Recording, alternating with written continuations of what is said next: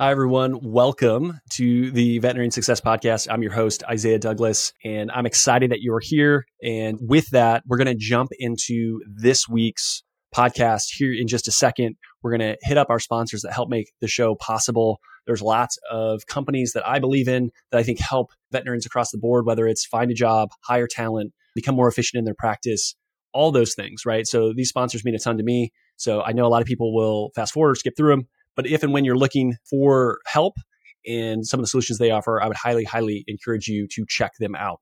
And so with that, no further ado, jump into the ads and we'll get right into the show. So thank you for listening and enjoy. We all know as a practice owner, one of the last things you want to think about is tax planning and strategizing for your practice. In addition, the long list of tasks on your radar, it's really hard to do everything. You have to find a trustworthy team of experts that understands the unique and specific needs within veterinary medicine. My suggestion would be my friends at Granite Peak Associates. Granite Peak is an advanced tax planning and veterinary practice advisory firm who has spent many years working within vet med. Their team works year-round to make sure you're able to maximize your profitability while also minimizing your liabilities. Whether you're in the process of purchasing a practice, looking to grow your practice, or transitioning towards the sale of your practice, they are the experts to help guide you through. What makes them different than other firms is their devotion to proactive tax planning. By thinking into the future and creating long-lasting relationships with their clients, Granite Peak can help minimize the amount of taxes paid over the course of many years to come. Head over to their website, granitepeakcpa.com, to receive a personalized comparison of your practice financials against over 140 other hospitals that they've worked with. You'll be able to see how your practice ranks, where you stack up, and where the opportunities are to get better. From there, you can schedule a one-on-one call with one of the members of their team to review and analyze your results. The opportunity speaks for itself. You need someone on your side. Granite Peak Associates is that team. Take advantage of their innovative expertise within the veterinary industry. If you're struggling to attract new staff or your team is experiencing burnout, pick up your phone and call Guardian Vets. Through virtual team solutions like after-hour triage, daytime virtual receptionists, callbacks, and telemedicine, Guardian Vets can help you have happy staff, happy clients, and a thriving business. Go to www.guardianvets.com and check Veterinary Success Podcast in the Where Did You Hear About Us section to get a free consultation and receive 50% off your first month of service. Don't wait. Check out guardianvets.com now.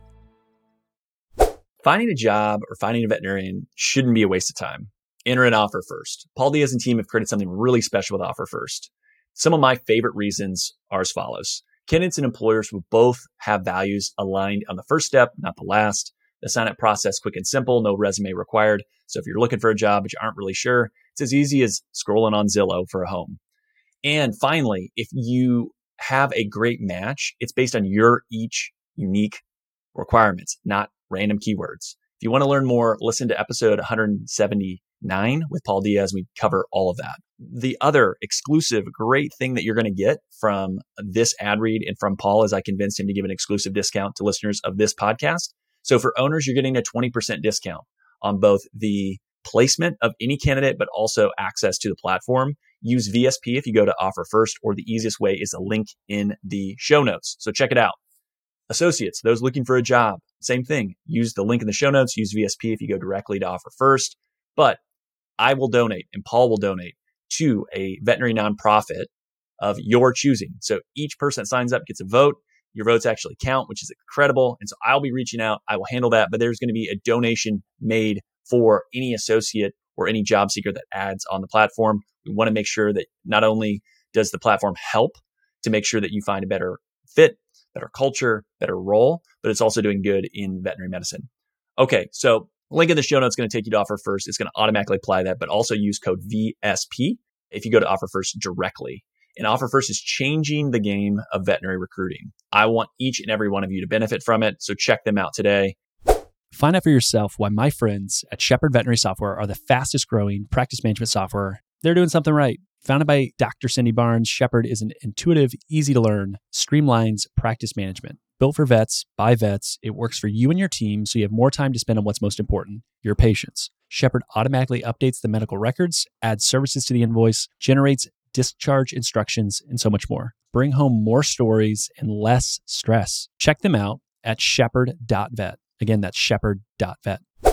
All right. Welcome back and have another special guest. And it's exciting because she just returned from VMX and Vet Partners, which we'll get into in just a second. But I'm here with Dr. Kelly Cooper, and she is a veterinarian, speaker, writer, and people builder. And so basically what she has done throughout her career is now led to kind of a recreation, right? But it's empowering leaders to achieve success through purpose, planning, and process. Dr. Cooper, it's great to have you here. Thanks, Isaiah. It is fantastic to be here on your podcast today. I'm excited to talk to you. Yeah, we were both talking about gloomy weather. You're in Portland. I'm in Indiana. I think it's similar. We were supposed to get a bunch of ice, but it's just rainy, wet, and cold. So I was like, oh, that feels Pacific Northwest, I guess, other than we don't have the beauty of the mountains. Yeah, I moved here in 2020 in the midst of the crazy pandemic. And so winter gray is starts in October and goes through June. So it's like a good 6 months of just gray and gloom, punctuated by little moments of sunshine. But I'm a Texas girl, and so it is quite a change. I'm taking lots of vitamin D to keep myself going and nutritionally balanced. 100%. So you just came back. So VMX and Vet Partners would have been last week or the week before that. So like last 2 weeks. What was memorable? Any key things that were takeaways? Anything you want to share with folks? Yeah, so many things. So I am somewhat new to the consulting world. And as you were, kind of introducing my bio, I kind of hear how much better I need to define what it is I'm doing. But this is my third career jump. And so with building a coaching and consulting business, really focused on aspiring owners, new owners. And in doing that, I'm learning the ropes of getting into coaching and consulting. So that is this Vet Partners and Veterinary Partners is a group of industry consultants, like some pretty amazing minds and experts in the room. They meet for a few days before VMX and talk about, just what's happening in the industry, talk about, it's a lot of networking and meeting people. And so that was, about 2.5 days or so. And then VMX kicked off last Saturday. It went through Wednesday and I was there for about 5 days. So for me, really just meeting some amazing people, that do what I do, that lift up the industry. So we've got some industry experts in data, in real estate, in lending, people who are watching the trends of what's going on. So there was that at a high level. I actually talked a little bit about patient safety and some of my background from Banfield. And then we also just, got to know a ton of people that are doing this work. So that was very energizing and really, really good to take that then into VMX with, 26,000 attendees there. It feels like this monstrous event. So energizing. So many people there, just seeing all the veterinarians and technicians and managers come into that meeting. Incredible CE, incredible learning, incredible opportunity. I spent a lot of my time. I did 2 wet labs, just kind of honing my surgical skills because I do still practice a few days a week to pay the bills while I'm building this business. And then I spent some time, just listening to leadership consultants and coaches talk about what they do to understand, who's doing this well and what's going on. And then the rest of my time was on the expo floor and just meeting people, learning who serves veterinarians, right, which is everybody that's there. And I actually set this challenge up for myself to because I'm an introvert at heart and I don't like selfies. So I decided to do 10 selfies and post it on LinkedIn to say, okay, I'm going to go meet a lot of people on purpose within my capacity, but then I'm going to take selfies and post it. So it was a lot of fun. So I think from just a personal development place, it was awesome, right? A really great moment from an understanding what's happening in the industry. Also just really good learning and knowledge. I like to stay abreast of at a high level what's happening in our industry, as well as helping the individual mom and pop. And I think it definitely served both purposes. Yeah, I love that. And so your background, and I want to kind of get into that. So today it's Reality Vet Consulting, right? And so you were a practice owner for 16 years in New Mexico. Then you talked about Banfield a second ago. So let's kind of stitch that all together of how you got to where you're at today. And then we can kind of pick on a couple different pieces that have been instrumental for why you're doing what you're doing today. Sure. My path, right? My path is why I'm at where I am today. So I came out of vet school and wanted to own a practice like many. I thought that was going to be the penultimate goal of being a veterinarian. And I ended up buying a practice 1 year out of school in rural New Mexico with no sense, right? No money, no sense. And I bought a practice, which I think a lot of veterinarians do today. And I didn't know how to lead people. I didn't know how to lead people. I didn't know how to run a business. Yeah, just wanted to own practice. That's it. I had the means to do so. So I jumped in. And so rural Southeast New Mexico, mixed animal practice. I did mixed for about 5 to 6 years, decided to go small animal after a small incident with a horse, did not end well for me, and did small animal for about 10 years. And in that time, I honed my business skills, my small animal skills, my people skills, my customer service skills. And that path really led me to love the idea and work of developing others. So I went from really being a horrible micromanager in my early days to ending that time as having this team around me that were incredible folks, right? Like they were totally empowered. They kind of ran the practice. I got to work there, and leading that was really hard, but I recognized I wanted to do something else besides own a practice. And so I had an opportunity to join Banfield. I did not know it was Banfield in the moment. I just knew it was a corporate group, and there was a headhunter looking for someone, and it was a field leadership position. So I would be able to coach doctors, develop doctors, manage doctors in Oklahoma, which is where I'd gone to vet school, Oklahoma State. Go Pokes. And I love that. So I moved into Banfield, and we had 14 hospitals, about 35 doctors. And my role was really to lift them up and to lift those teams up and help them be their best. And so that's what drew me into corporate. And I sold my practice and went and did that. I stayed in the district space for about 5-6 years. And then I went to the regional vice president role and was there for about 2.5 years, where I led multiple markets. And then from there, I went to a divisional role, which was half the country, but there was no other half of the country leader. So I had I was on stretch assignment to the entire country for about a year. And that job started right before the pandemic hit us. And so that was a year of just managing through closures and keeping people healthy and safe and open and working and all those things. So that was really interesting. And my last year, I transitioned into a corporate project leadership role as the vice president of the Veteran Affairs team, and working with under Molly McAllister. And so in that, we did a lot of work in patient safety, telemedicine, so many things, a lot around wellness plan improvements and that kind of thing. So just a really good time there. My perspective from all of that, Isaiah, I have that small business ownership perspective, right? Being an entrepreneur in the middle of nowhere and being on your island, to being a part of this really large corporate network, a business model and support and everything. So it's almost like the two ends of the spectrum, right? Is from one far end to the other. And then 2022, I had decided everything has a season. And so I decided my season in corporate medicine was coming to a close and wanted to go back out on my own, as an entrepreneur.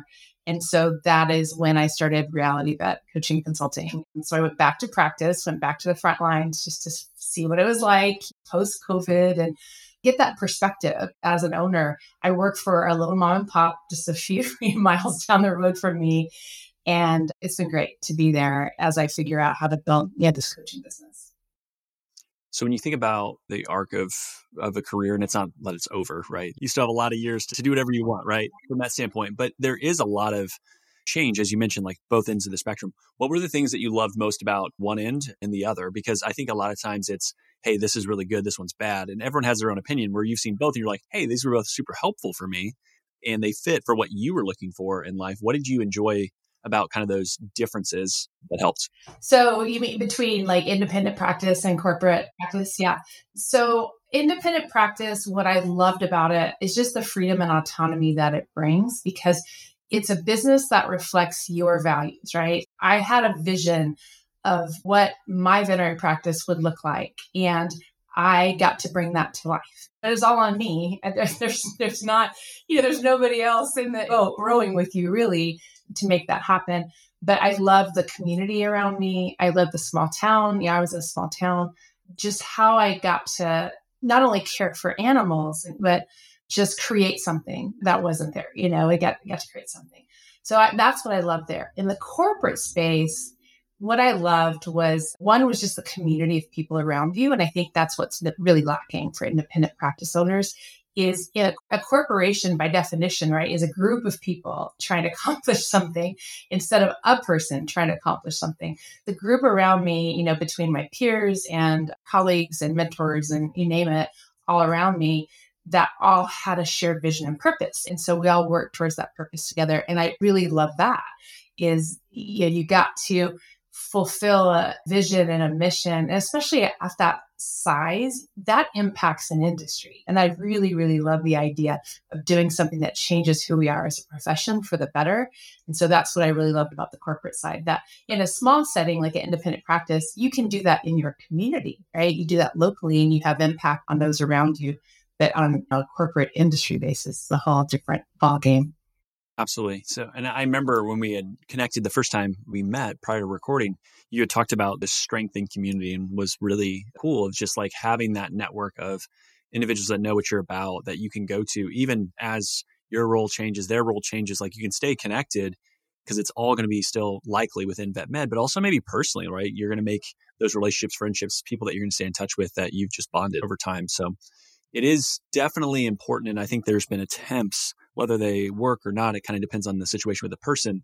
I think of it almost like a nonprofit, right? Where you get what you get out of it. And so for a lot of independent practice owners, they may be involved in organizations or these membership groups or these kind of masterminds. It's like, well, you can probably get a lot out of that, but sometimes you're like, I'm just too busy and I can't do it. And you feel like you're still alone, but it's like you have to carve out that time to make those and be intentional, or you are going to feel very isolated and very alone. And I think that's a really, really good point where in the corporate setting, you don't really have that option, right? You're probably not going to be there if you just exclude yourself from everything. It's going to be pretty bad. It's going to be a hard time for you. That is a lesson I learned early. That was one of my painful lessons moving from independent ownership to the corporate network, or I was surrounded by stakeholders. And there is a language, you learn when you get into the corporate world. And a stakeholder is everybody that cares about what you're doing. They either want to provide input or it impacts them in some way.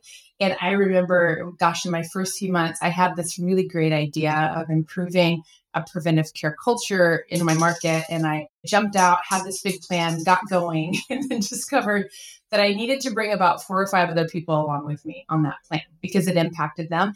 I just didn't have that perspective, right? I didn't understand that. And so I received some feedback that says, hey, don't get out ahead of the ship. And, the ship is big. The ship has a small rudder and it's sometimes a little slow to move, but here's how to go about this. And so it was a moment for me, obviously I remember it pretty well. It was about 10 and a half years ago. It was a pivotal moment when I realized that this is somewhere that you just can't go it alone. You do have to bring others with you. While that can slow it down, there's so much more you can accomplish when you go with others. So I think about, when we talk about independent practitioners, they do have resources around them. So between their VMA groups, they can, whether they belong to any kind of management groups or other organizations like that, is if they don't prioritize that time to get the most out of that, because it's so easy to get just pulled and sucked into the day-to-day work, right? To the reaction and just get this task in front of you done, that we just tend to miss out on the value and benefit of some of those things that aren't so urgent, but they're very important. And just like that. And so you lose the benefit of community. When you lose the benefit of community, your perspective narrows significantly. You miss out on opportunities for things. There's people you don't get to know that could have helped you accomplish what you accomplished or have already been there, ahead of you. So this is actually kind of a big speaking platform. You've kind of hit on something with me, Isaiah, that I've been thinking a lot about and writing a lot about, is the power of community. It doesn't cost anyone anything to do that. As an independent practitioner, you just have to prioritize that time. It's not a lot of time. It's just some time, which means you have to carve it out of that urgent reactivity that gets in your face every day. So I want to kind of rewind back to 1 year out of vet med school, right? Out of Oklahoma State, you buy a practice. That probably sounds wild and crazy now, but I think there's some beauty to being naive and being like confident in yourself. And I give you credit for that. And ultimately being able to have confidence, I think sometimes is lacking with younger veterinarians today. Whereas in the past, maybe there was that ability like, hey, I can do this, right? And right or wrong, and maybe it's not always the right thing, maybe it's not always the wrong thing. Having that confidence is great, but can you share a little bit about that story? Because I think part of some of your struggles there is what you're doing now to like say, hey, if you're that person, if you're me from a long time ago, I can help you make sure it's a little less stressful and a little less daunting than what I walked into. Yeah. So my background specifically that got me to that point was, I guess I had a lot of self-confidence just because of how I was raised. I had to kind of figure things out at a very young age on my own. And my parents were working a ton. I was an only child for a long time. And so even getting through college, there was a lot of resourcefulness and scrappiness that I had to pull together. And what I hear is that graduates today don't have as much of that necessarily from a standpoint of like college jobs and high school jobs and some of the toughing it out. And of course, it doesn't apply to everybody, but in speaking to some industry leaders in these areas, that is a trend among more recent graduates, is that they're coming to veterinary school not even having had their first job. The kids are too soft. They're too soft. These you said it, not me. Yeah. They can send you the comment. I mean, as someone that's younger, I hear that all the time from older folks that it's not the same. And I think it is a reflection on some of the people saying that. It's like, well, you are the generation that raised these individuals that maybe are softer. Yes, we had it hard, so we're making it so easy for our kids, but they're not prepared. I get that, because that should be, and historically has been the idea and the concept, right? Is like, I want to make life better for my kids so it's easier than what I had to go through. And I think it causes its own issues, right? And it is a huge reflection. And I hate interrupting, and I know I shouldn't interrupt you, but I'm like, this is a really big point where you do have to sometimes deal with stuff where it is failure and it does suck and it is hard. And if you've never encountered that, and you've been, again, you worked really hard to get into vet school and you have all the grades and you've done a lot of that hard work, but you've not faced some of these other challenges that are there.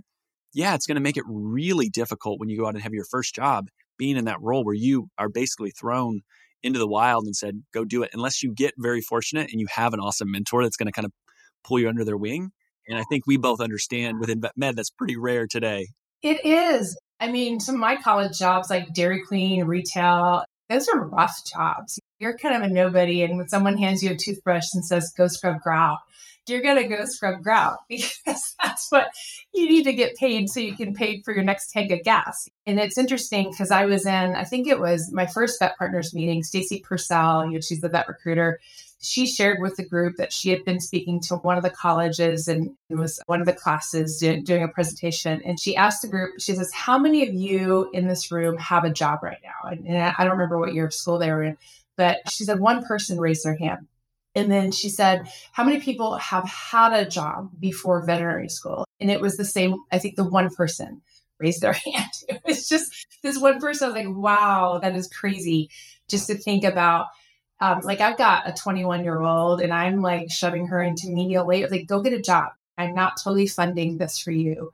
And if you want to go do fun stuff, you're going to have to work. And she doesn't love it. She's like, well, I think she got fired for her first job because of, I don't know what, but it's like that kind of character building experiences I think are important. Now, if we transition to veterinary school is really hard, super stressful. You're trying to meet a really high expectation of perfection in veterinary school because everybody is afraid they're going to fail the board exam. Everybody's doing all of that to pass the board exam at the end.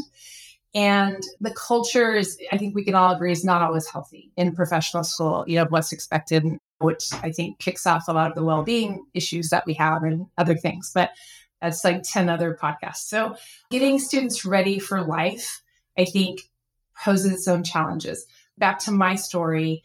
And when I decided I was going to buy a veterinary practice, I had been in veterinary school. I did a lot of leadership. So like the student AVMA symposiums, I ran Oklahoma State's symposium for it was a 3-year event, having to learn how to do those kind of things. And I had done other stuff like that where I just kind of forced myself into situations that were uncomfortable on purpose, knowing that as an introvert, someone who labeled themselves as super shy, which I did, I needed to get more out of my life. And so I just kind of pushed myself into things. So practice ownership.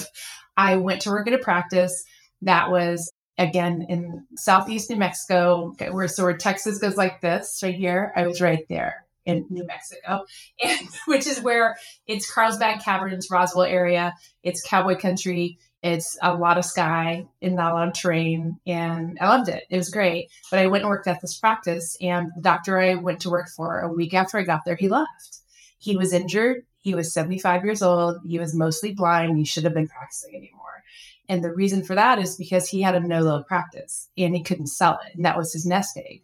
So I go to work there, not intending to buy it, but because I followed a boy, had a boyfriend out in Texas Tech. And I thought that would be a great idea.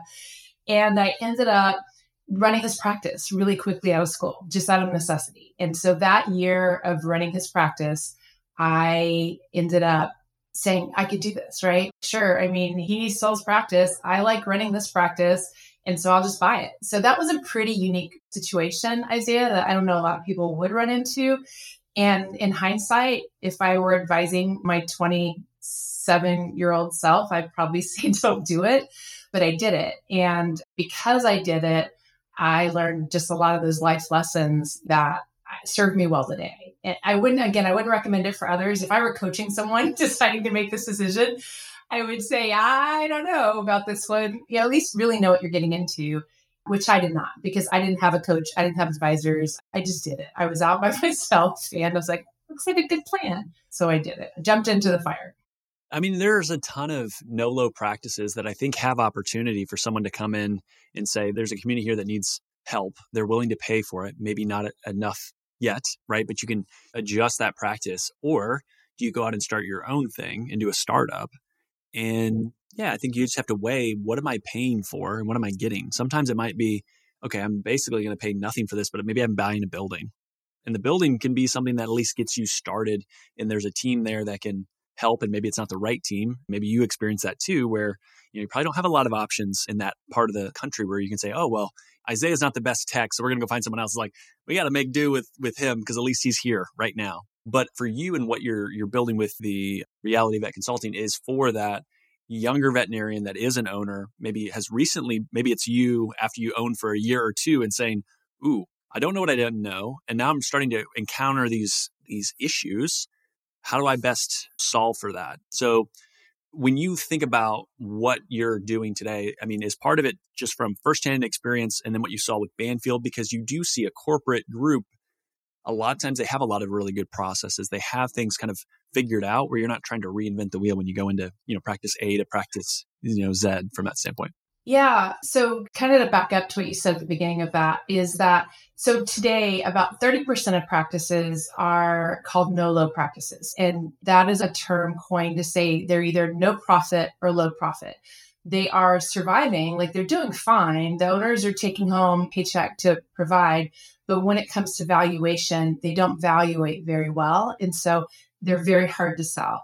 They can be sold. People will buy them. But what I'm hearing, this is a lot of my learning from my time at VMX and Vet Partners, is that there are a lot of small mom and pop practices that the consolidators did not look at because they're too small. Their location might be more remote and they may not be making a lot of profit, but they're really great practices, right? So there's this group of practices that really have owners that really want to sell. And then we're coming out, well, I don't know if we're coming out, but there's been a slowdown in some of the consolidation this last year with interest rates that I'm hearing will start picking back up again as interest rates come down, is that it's priced a lot of people out of the market as well. So for doctors that did want to own practices, I think they felt like they can't buy them because the multipliers drove up the cost so much, it wasn't competitive. And I'm also hearing that there's an issue with buying someone else's culture. So they are thinking, gosh, it'll be so much easier to just start my own thing and I can start it wherever I want versus having to relocate or purchase someone else's practice with their culture, which I think is short-sighted because you're also losing out on a client base, right? You're building something that already is. You can transition a culture, which you will. Just naturally, the culture is based on leadership. So you are buying a culture, but then you're changing that culture as you buy it. So what I'm really passionate about, Isaiah, is just because of my background with independent practice and understanding how hard that life can be. And then seeing, I'd say, just the abundance of corporate management, corporate practice, but with so many shortcomings also, right? I feel like we assume it's just not a level playing field, but I think it easily can be. The benefits of corporate practice that small practices don't take advantage of are using expertise more. I think as independent practitioners, it's very easy to get in a scarcity mindset where to say, well, I can't afford a bookkeeper, I can't afford an accountant, I can't afford a consultant or a coach because it will cost me $500 a month, right? And instead, what they should be looking at is the value, right? The return on the investment that they'll get from saving time, being more focused, having expertise. And when you're in a corporate world, all that's embedded in the corporation. All that expertise is there. All that consulting and coaching is there. When I started at Banfield and I went from hospital to hospital to go work with doctors and work with the managers there, the thing that constantly blew me away is they didn't understand the value of what they were getting because they had me on the medical side and they had a business operator on the business side. And we worked together to support those hospitals. In any corporate structure, there is a field leadership component of people who are there to help you. And so what I would love to see is bringing that benefit of that network into independent practices. It might have a cost to it, but a lot of times it doesn't. It's even just having peers and mentors around you that will help you. And then there are ways to get consulting. And in my vision with Reality Vet coaching and consulting is we're providing it's a coaching business, which helps you solve the problem, and a consulting business because we know the industry, right? We know the business married together in a subscription model. It's a way there, it's instead of having to pay a lot for a consultant all out of pocket, you pay as you go. It's a way to have that support and someone to help guide you wherever you're at. If you're wanting to buy a practice, if you've started a practice or you find yourself a few years and you're like, I don't know if I'm doing this right. Like, am I making the right moves? Am I making the right decisions? Having access to someone with knowledge and skill, I think is invaluable. That can just help you find your way. If you can improve the health of an animal, you do it, right? Of course. That's what makes veterinarians special. You're mission driven. My friends at LifeLearn are the exact same way. For over 25 years, they've been partnering with you and your peers, providing affordable, customizable, online software solutions.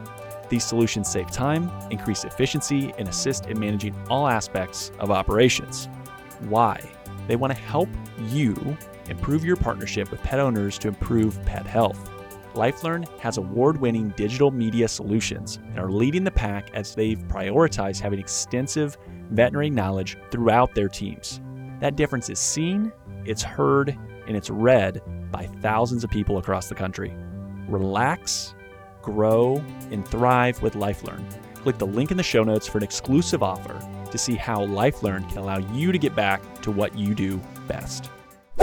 In the corporate setting, do you see, and I think you had mentioned this when we chatted before, just the understanding of the business model for associates of what they're bringing to the table, what their numbers look like, how that all plays into the success or the struggles or challenges of that specific hospital. Because I think as someone that was an associate that's looking to do their own thing, if they don't understand that within the corporate world, it's going to be even obviously more difficult for them to lead team and leave that corporation. What was your experience just with the amount of teams and folks you talked to across kind of the Banfield network? I love that question because I think we don't talk enough about what it means to be a really successful associate veterinarian, but I don't think that applies to corporate. I think that applies to any setting, right? Anywhere you work as an associate, when a hospital hires you to come work for them, what really makes you succeed? I think for yourself and for them. And from both worlds, from my independent world and from my corporate world, I had a lot of exposure to different doctors. And especially on the corporate side, I hired a ton of doctors and coached a ton of doctors. And there was always some very similar traits to those that were successful versus those that were not. And they're not hard, but you have to know to be intentional about those. And so I always would say when I'm hiring somebody, there's just 3 things I'm looking for when I hire someone. One is that they're self-aware. They know themselves. So they understand what their strengths are and what their gaps are. What are the areas they're not good at? Because when you meet someone who's not self-aware at all, I remember I interviewed this one student that I had a question that I loved in my interview process was, tell me about a time you made a mistake. And then tell me what was the impact of that mistake. And I remember this one student I interviewed, for whatever reason, she's like, let me think about that for a minute. And I pause a lot. I'm really good at just pausing and waiting somebody out to answer a question. And then she finally said, well, what do you mean? I said, everybody makes mistakes just through school or even in your life. What's a mistake that you made and what impact did it have? A good 5 minutes, I think. I waited her out. And then she finally like, yeah, I can't think of anything. And it's like, well, I said, ouch. I'm sure she was nervous, but just the fact that, I can come up with 50 in a heartbeat, mistakes that I've made. And so just self-awareness is understanding that, gosh, I am not perfect. And here's what I think I'm really good at. And here's what I'm really not good at, whether you've done assessments or not. I think that's number one. Number two, you have to be coachable. And that means that somebody can give you feedback, that you will accept it and you will do something with it. And not everybody can do that. It's easy to get defensive. It's easy to, take it personally, but to say, okay, I understand that you are giving me some feedback because I'm not meeting an expectation or there's something that's not fitting here. And thank you for that. And here's what I'm going to try to do differently, to meet that. So coachability is so critical. And then for the third one, it's you really have to be aligned to the mission, the vision of where you work, that business model, that hospital, that company, whichever. If you don't agree with how they do business or what they're about, you shouldn't go work there because you're not going to be happy. There's nothing that's going to change that. You can tough it out, but you're not going to stay. And when you're aligned, not only are you happier because you see yourself as a part of that, but you also promote and advance that mission and vision. So for me, those are the top three. I have several others, but I'll take a breath and just see what your thoughts are too. Yeah, no, I like that. And I think it makes a ton of sense. I think self-awareness, I think of emotional intelligence and being so important because again, as we advance with technology, I think one of the key things is going to be the ability to think differently because it's not always going to be about having encyclopedia up here, right? We have all these tools, but being able to read situations and communicate effectively and deal with emotions, right? And being able to understand that you might have to adapt your style of communication for who you're with in that moment and knowing the impact that that's going to make. And being self-aware is obviously huge. And yeah, I would imagine the candidate that you interviewed within 5 minutes, I feel like you got to have something, right? Think of your personal life. Think about your parents or a relationship that you've had. I'm similar to you. I'm definitely lots of mistakes in my life that you could draw on, but it's a great question. I actually really like that. And so for anyone listening that does hiring, I think that's a great question to kind of throw in your top handful of questions. And one other thing though is just, there's kind of the business acumen, right? So for a lot of owners, I hear this time and time again, hey, I was really just kind of doing my thing. I was a great doctor and we were doing fine. We were making some money. And then it's this changed. I got into VMG or I took this course or I hired someone that really helped me understand my profit and loss, my numbers. And all of a sudden, it took off because so much of it is not more medical knowledge. Everyone is more than equipped, right? You come out of vet school, you are obviously very intelligent. You talked about it being really hard. It's all these other things that aren't part of that curriculum are going to be the point that is going to say, are you a no-low practice or are you very successful? And success, again, is nebulous where it's what is your success? You don't have to be multi-location, crazy huge. Some people, that's what they want. Others are I want a good paycheck. I want to be able to see my family. I want to have a family, right? And have some semblance of enjoying work and being able to go home and enjoying that time and take a vacation and save some money and not have to work forever. It's it doesn't have to all look the same. So I think highlighting those key things before you start is obviously huge as well. Yeah, I wish the veterinary schools could lean into this a lot more because coming out of school, I kept being surprised by how much things cost. As a practice owner, in veterinary school, you're surrounded by all this stuff, all this equipment, and that's just your normal. And then when you come out and you're in business for yourself, I remember, there were things that I needed to replace or wanted to buy, or there's to kind of develop or grow or even just provide the basic. I bought a practice that was built in the 50s and still had a lot of the equipment from the 50s. So including an X-ray generator that was a post-World War II fluoroscope that was not supposed to work, but it worked great. I didn't use the fluoroscope part, but every time my inspector came out, he's like, this thing's still alive. It's great. But when I looked at having to replace it, it's $20,000, to replace that. And the thing that I kept wishing is if I could have learned one thing in school that I didn't learn is understanding the business of veterinary medicine.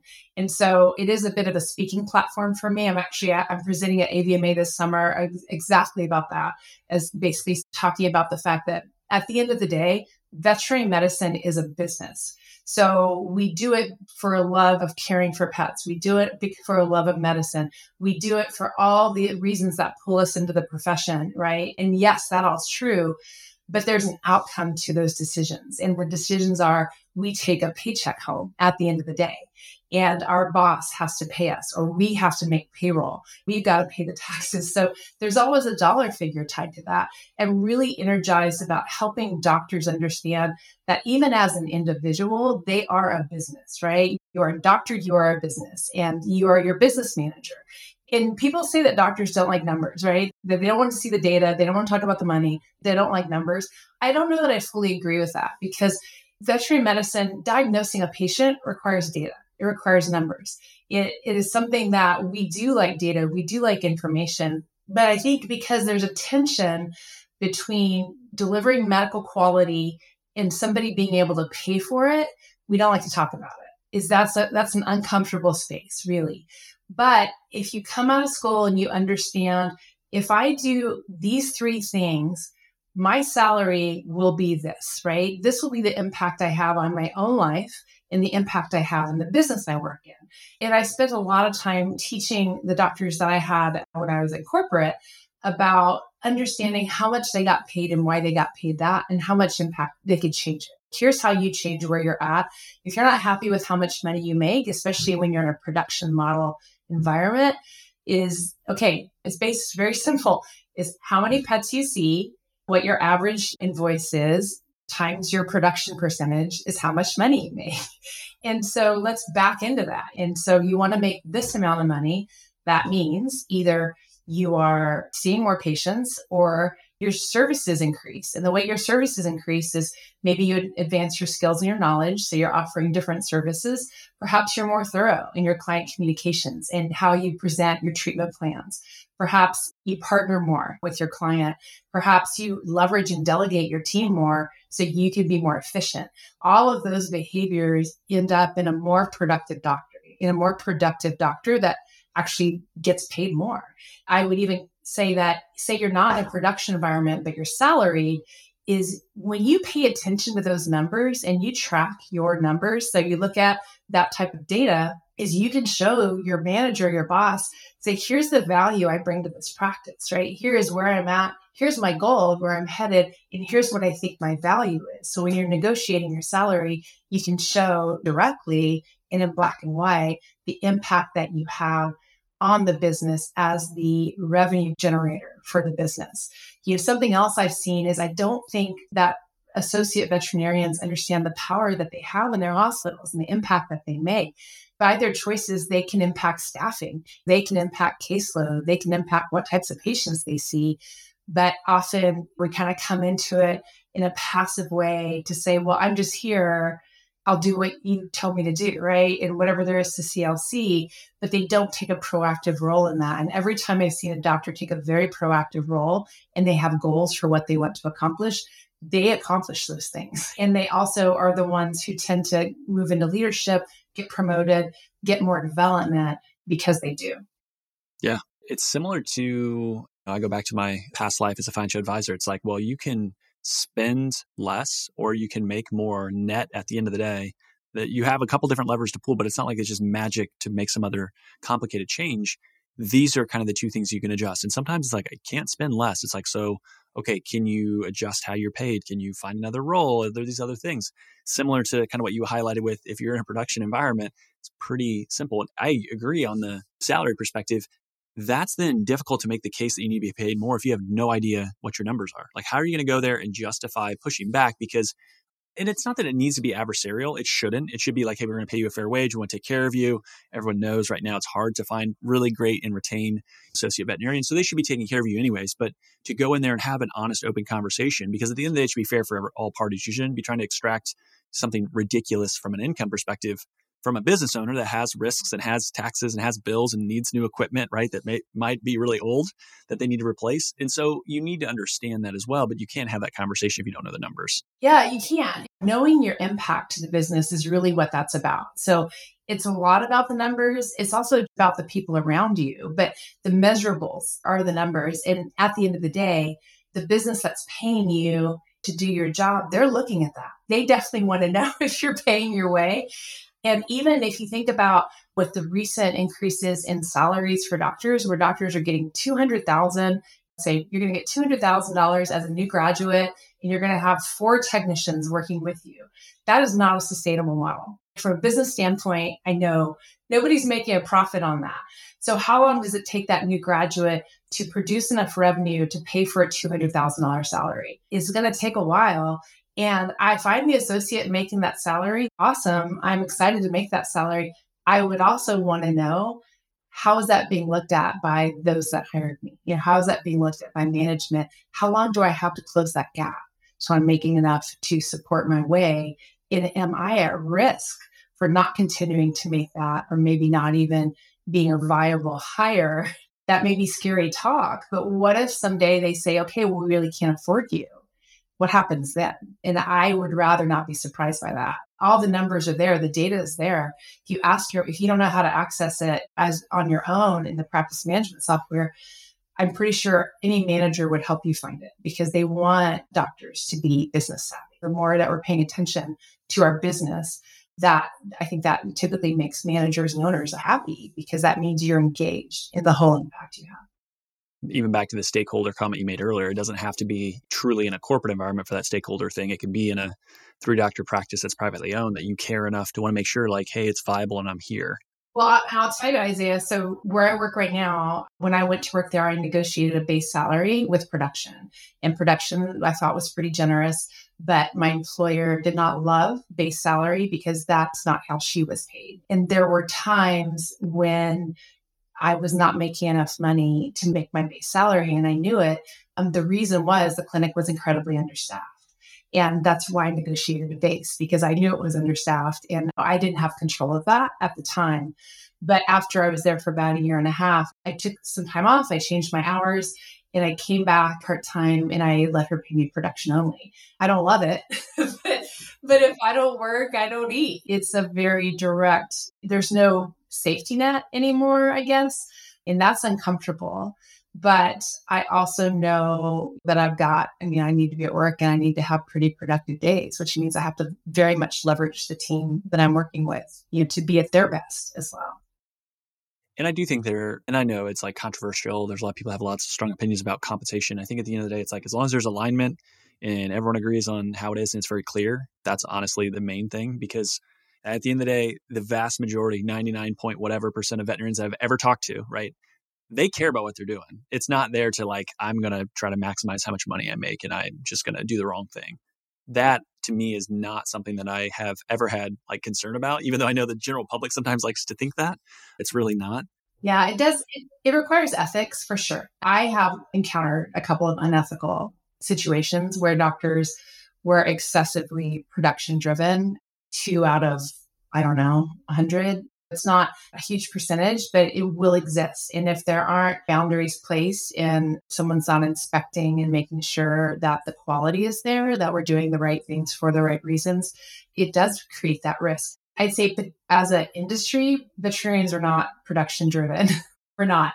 I hear us compared to dentists all the time, where dentists are like super production driven, and veterinarians were values driven. We're driven by a desire and a passion for our career.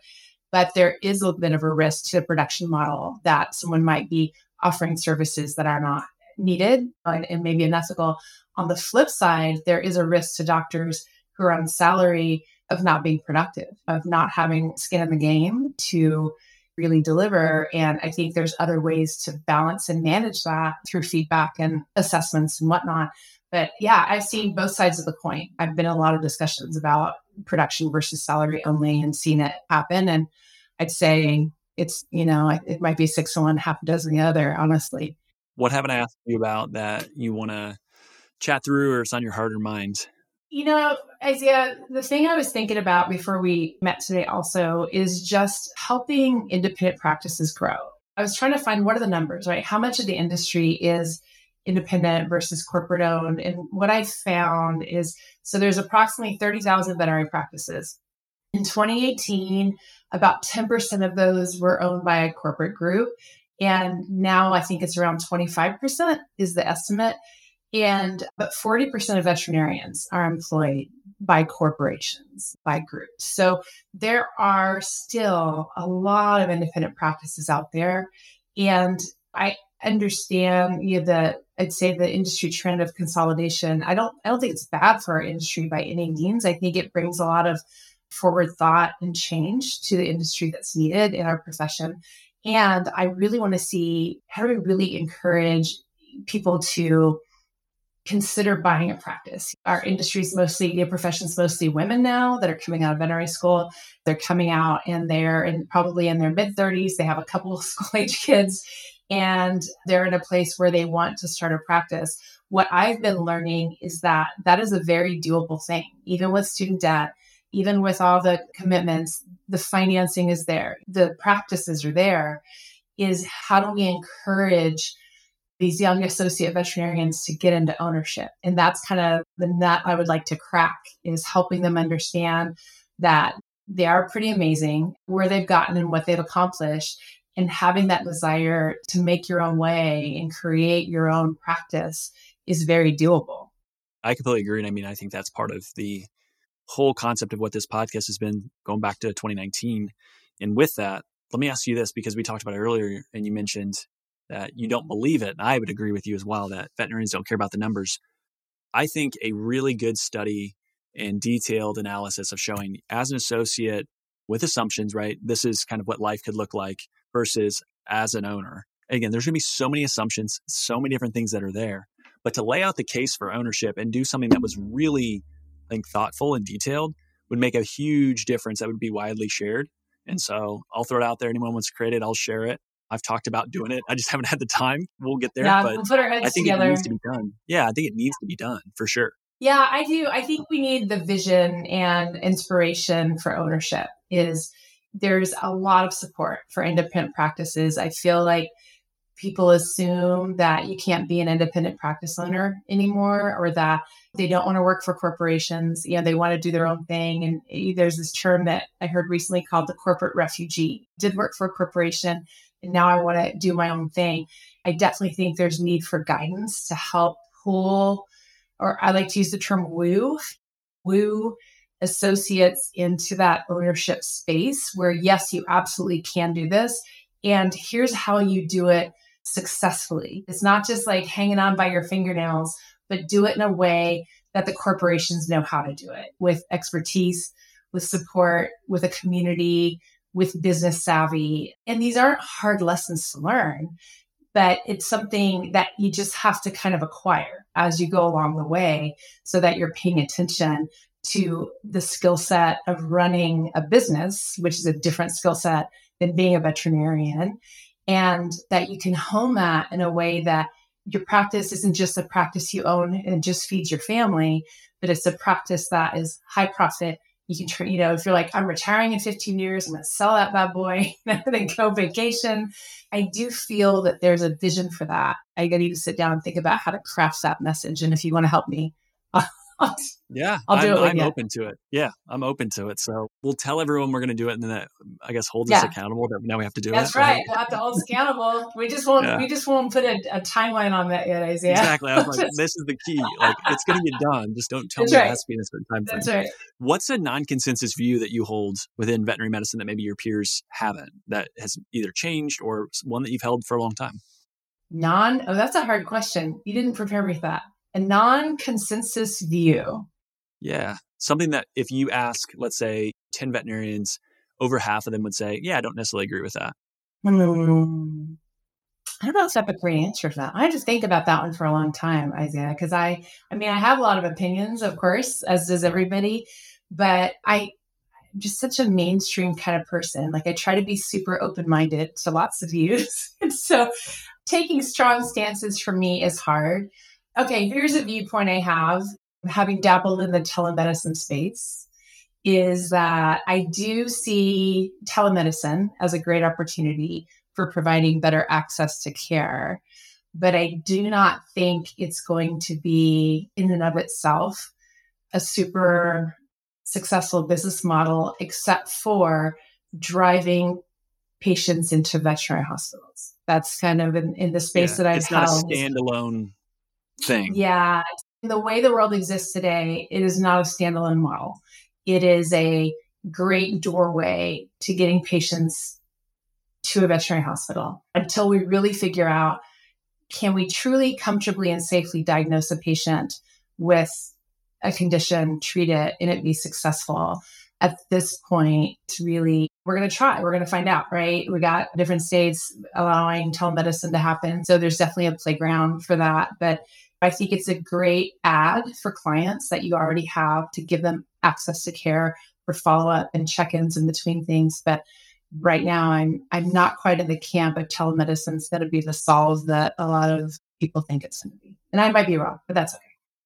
Yeah, I think with anything, you have to go with it where, hey, if presented with new information and you can show me why this is different than what I have said, great, cool. Let's adapt to that new information. And I've said it many times, but that's a sign of intelligence, right? So it's okay to change your mind.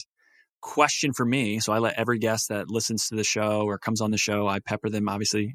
Same with you, right? Like, here's questions that I have. I want to ask you. Anything for me that you want to ask? And it can be related to what we talked about. It can be completely unrelated.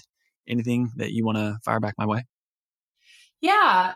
In looking at all the guests that you have, the guests that you have in your show and so many different perspectives and viewpoints that come through, you have a really good vision of what's happening, what people are talking about in the industry. So what do you think is our biggest challenge in veterinary medicine today? It's a great question. It's extremely hard to answer, but I think I would go back to something similar to what you talked about with encouraging young veterinarians. I think confidence is something that is maybe lacking.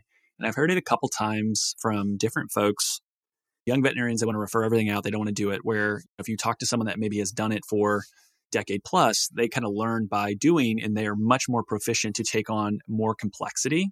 And I think the nervousness is everything has to go to a specialist, and GP doesn't want to touch so many different things, and they're kind of told don't do it because they're worried that they're going to get sued or they're going to have to get drawn into a situation where maybe they're going to regret, they're going to make a mistake. And right, there are costs to those mistakes today, not just dollars and cents, but the pets you're responsible for. And I get that that is a heavy burden sometimes to carry. But I think having confidence in encouraging and saying, hey, you're an awesome veterinarian. I trust you to do this. You're going to make mistakes and that's okay. We're here to back you up. We got your back, right? Or, hey, you're not going to ever know everything. You can read every book, talk to every consultant, listen to every podcast, and be 75 years old and still not have enough knowledge to go start a hospital. Versus if you would have done it a couple years out of school, sure, you're going to make a ton of mistakes. You're probably going to blow some money. You're going to do dumb things. But you know what? You'll learn a lot more just by doing than by trying to read. And so to me, that's what I continue to kind of hear. So I love the stat of the 40% of veterinarians are within corporate groups. And I think if I'm a corporate group, it's how do I get my skill set of my doctors up so they're willing to do more? Because I think ultimately their goal, right, is it's profit driven at the top end, which it should be a mix of doing the right thing and then also making a profit. The same way on the private practice side. Like I believe you can do well financially and do well by taking good care. That is how a lot of businesses operate, and you shouldn't be afraid to make money. But I would say, yeah, the one word is confidence, like giving people confidence to go do things. And especially, and I don't know if it's a generational thing. I don't know if it's the shift of more women. I've met a ton of women that are super confident at young ages that they're going to go crush it and have, multi practices and grow. And I know they will, right? But I think more people need to have that confidence in themselves to do it. So I guess that's my answer, is confidence. Yeah, that's a good one. I've seen that a lot. And that's not an easy solve, right? Because creating that it's easy to say. Creating confidence and competence someone, I believe, obviously starts in youth, but in veterinary schools, redefining how we communicate and develop professionals to come out of school. I don't feel like human medicine has the same problem. I feel like human medicine has a more cultural development of a professionalism that we don't have. And it's be really interesting, I guess, from a sociology perspective, to kind of understand the differences there so that there's more confidence. Mm-hmm. In the joke earlier, and I always take notes when I do podcasts so I can come back to stuff. I made the joke about the kids being soft, right? And I say kids as a joke, right? Because a lot of times I'm not that much older than a lot of people coming out of vet school at the moment. Although I am 34, I am getting older. And so from the standpoint of the selection process of who gets into vet school, if you have someone that's never worked a job versus the person that has had to have grit and grind to put themselves through undergrad, maybe their grades aren't as good. maybe they're going to struggle a little bit more, but are they going to be a better veterinarian when they're out practicing versus are they the better student going through 4 years? And I think that's a question that it's not an original Isaiah. Again, a lot of the things that I say in this podcast is just absorbing content from others and kind of cycling it through the way that I think. But a handful of other people have made this comment, and I completely agree with it. I think the selection process might actually be broken for who gets into vet school. Yeah. And I think maybe you solve some of these issues if you solve who is going through. Yeah, I agree. And often, well, if we're hiring practitioners, if we're hiring academicians, if we're hiring researchers, it's different. It's a different skill set. But the majority of veterinary schools produce practitioners. It seems like often they're training researchers and academicians. And in the selection process, it is a lot different to consider who will be successful as a practitioner versus who will be successful as a researcher, because they are different behaviors and different skill sets. And I think what gets measured is what gets done, right? So kind of a standard phrase. I used to use it all the time. So for veterinary school, what gets measured is the national board exam, right? So that's when you go and you talk to students and you ask them what they're focusing on. They're focusing on passing the next test. That's their complete focus. And the next test is what will get them to the board exam. So that doesn't also build the skill sets that students really need when they come out to practice. That doesn't build communication skills. It doesn't build teamwork. It doesn't build delegation. It doesn't build business. It doesn't build business acumen. And so combining who gets into school, what kind of life experiences you have, and then really looking at curriculums where it creates a more well-rounded practitioner is someone who is specifically practitioner. And I think that means that how boards are developed, board exams are developed would have to change as well. How a student is measured as being successful would have to change, because how you're measured as successful to get out of veterinary school is not at all the same way you're measured as successful once you hit the door day one as an associate doctor. I think it'd be really interesting. And again, this is another project. I'm not going to volunteer for this one because I don't know how you even get the numbers. So looking at class rank, test scores, and then personality types for who's owner, who stays associates, and the nebulous, how are you defining success, right? The successful practice owner, right? Whatever criteria you put around that. And then seeing what that all looks like, I think would be a fabulous, interesting study. And I know VVMA has their kind of economic summit.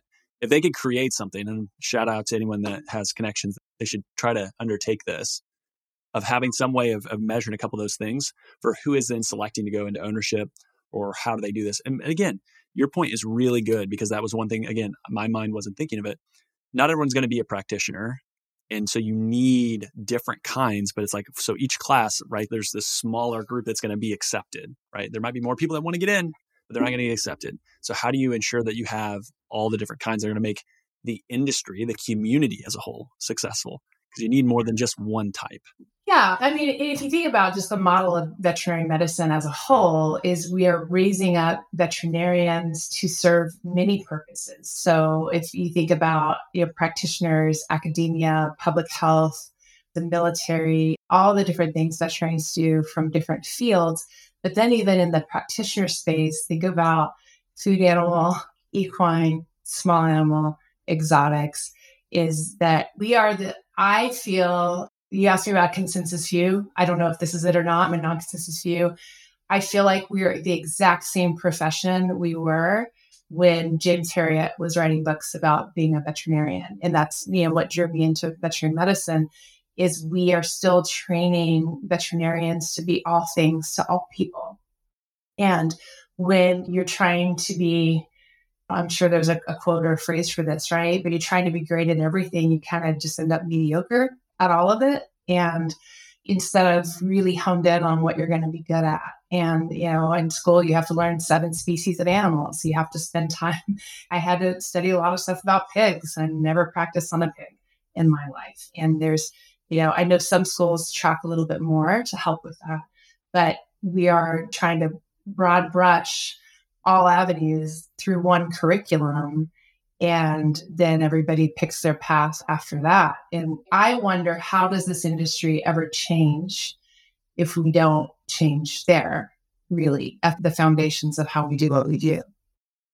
I think that's a great place to kind of tie it up. From there, put a bow on it, right? How can people connect with you? Where online would you send them? Are you on LinkedIn, website, all that stuff? If you want to plug it, I'll make sure to show notes too. Yeah, so Reality Vet Coaching and Consulting, and you can find us at that website. So Reality Vet Coaching Consulting, where we have a website there. I am on Facebook. I am on LinkedIn. I'm also on LinkedIn as just Dr. Kelly Cooper. Easy to find there. And then on Instagram. Awesome. Well, thank you so much for carving out time and sharing what you did today. This was a great conversation. And as always, I learn stuff each time we go through this. So I really, really appreciate it. Thank you so much. Thank you, Isaiah. It's been quite a journey. I've enjoyed this hour and talking to you. Thanks for listening to today's show. The comments made on today's show should not be taken as investment, tax, or legal advice. All comments are for educational purposes only. However, you are intelligent enough to make decisions for yourself. So I do encourage you to dig in, learn for yourself, and not just outsource every decision that you make. You should talk to your professional team if you have one before implementing anything that I talk about, but also make sure they know what they're talking about. Push them, question them. That's healthy. That's okay. Oh yeah, and you should probably own and learn a little bit about that Bitcoin thing. The biggest compliment you can give to me is to share the show with a friend or the podcast if there's another episode that you really like. That helps folks find it. That helps it grow. Reviews are critical. The Apple Podcast is the platform that's predominantly used for how people find the show. So if you have 3 minutes, love the show, please head over, give us 5 stars if you believe that's what we earned. That would help more people find the show. Also, if you're new, go to YouTube. It's a channel, putting up all the videos there as well. Sometimes it's going to be more interactive. Other times it's just going to be the conversation. So vainly, I want to get 100 subscribers so I get the vanity URL. That's the goal. We're on our way, but not quite there yet. For all of today's links, information, head over to veterinariansuccesspodcast.com. There you can also subscribe via your favorite podcast platform so you won't miss any episodes in the future. And finally, if you'd like more information, insights, or have the ability for your voice to be heard, join the Facebook group. You can search for the Veterinarian Success Podcast on Facebook or head over to veterinariansuccesspodcast.com. Scroll to the bottom, that's your host, click on the Facebook icon. And thanks again for listening. I appreciate you. All right, so there are a lot of great job postings that I want to get to. And so we're going to start off with Bayside Hospital for Animals. Great work-life balance in beautiful Fort Walton Beach, Florida. No weekends, Monday to Friday, 8 to 5, no on-call or emergencies. It's an appointment only here. Currently a 2.5 doctor practice, new owner in 2021, bringing some fresh life into the hospital. The new owner had been there for 6 years prior working, so definitely understands the team, the processes, and the community. Lots of investment in people and new equipment. ProSal is the pay structure. Far too many benefits for me to list. Email BaysideVet251 at Yahoo or call 850-864-1857. Join a thriving, growing small animal practice in Vermont on the Quebec border. Full-time ideal, part-time is considered. The idea is to start with the team, patients, and clients in outdoor woman's paradise while being able to practice high-quality medicine. Compensation is write your own structure within production capabilities. Literally, it is the owner wants to find the right person and is happy to negotiate, chat through, and find the right fit. If you want autonomy and a boss that enjoys teaching, reach out to Newport Veterinary Hospital. You can email newportveterinaryhospital@gmail.com. North Central Indiana, looking for an oasis in the chaos? Who isn't, right? Come join the amazing team at Fulton County Veterinary Clinic. They strive to foster a fun, fast-paced work environment while providing quality patient care. They utilize the support staff efficiently so that the doctor is available to practice medicine and do what you're trained to do in less time on paperwork, which is great. Lots of investment in new equipment and technology to support you, full-time or part-time available. Small animal and exotics are both seen there, so no ER, no on-call, no weekends, competitive salary with sign-on bonus offered, and far too many benefits to list. Go to Fulton County Veterinary Clinic. So type that in and you'll find the job posting there. Last but not least, join Watertown Animal Hospital. Personable small animal veterinarian wanted for well-established current 5-doctor mixed animal practice in northern New York, which is an outdoors person's paradise. Again, 2 of those. So if you like the outdoors, you can look at Vermont or New York. They have plenty of support staff with 6 CSRs, 6 licensed technicians, 4 animal caretakers, 2 technical assistants, a hospital assistant, a practice manager, and a bookkeeper. Focuses on mentorship and investment on the people and the technology. That's been a strategic initiative by the leadership team. No on-call, 24-hour ER less than an hour away. Salary based on experience, but no less than $95,000. It can be straight salary, pro-sal considered. Want to discuss that with the right person. Tons of benefits. Again, too much to list. Please reach out to Watertown petcare.com for that option as well. So again, if you find a role or a job or talk to anyone and it helps you in any way, I would love to hear that feedback. So please reach out. Let me know what you're able to do. And I will continue to post these. So if you are an owner, reach out to me, let me know, and we'll go from there. And until I hit a capacity of I can't keep recording these, I want to let people know who are high quality owners around the country looking for great help. So with that, we'll talk soon.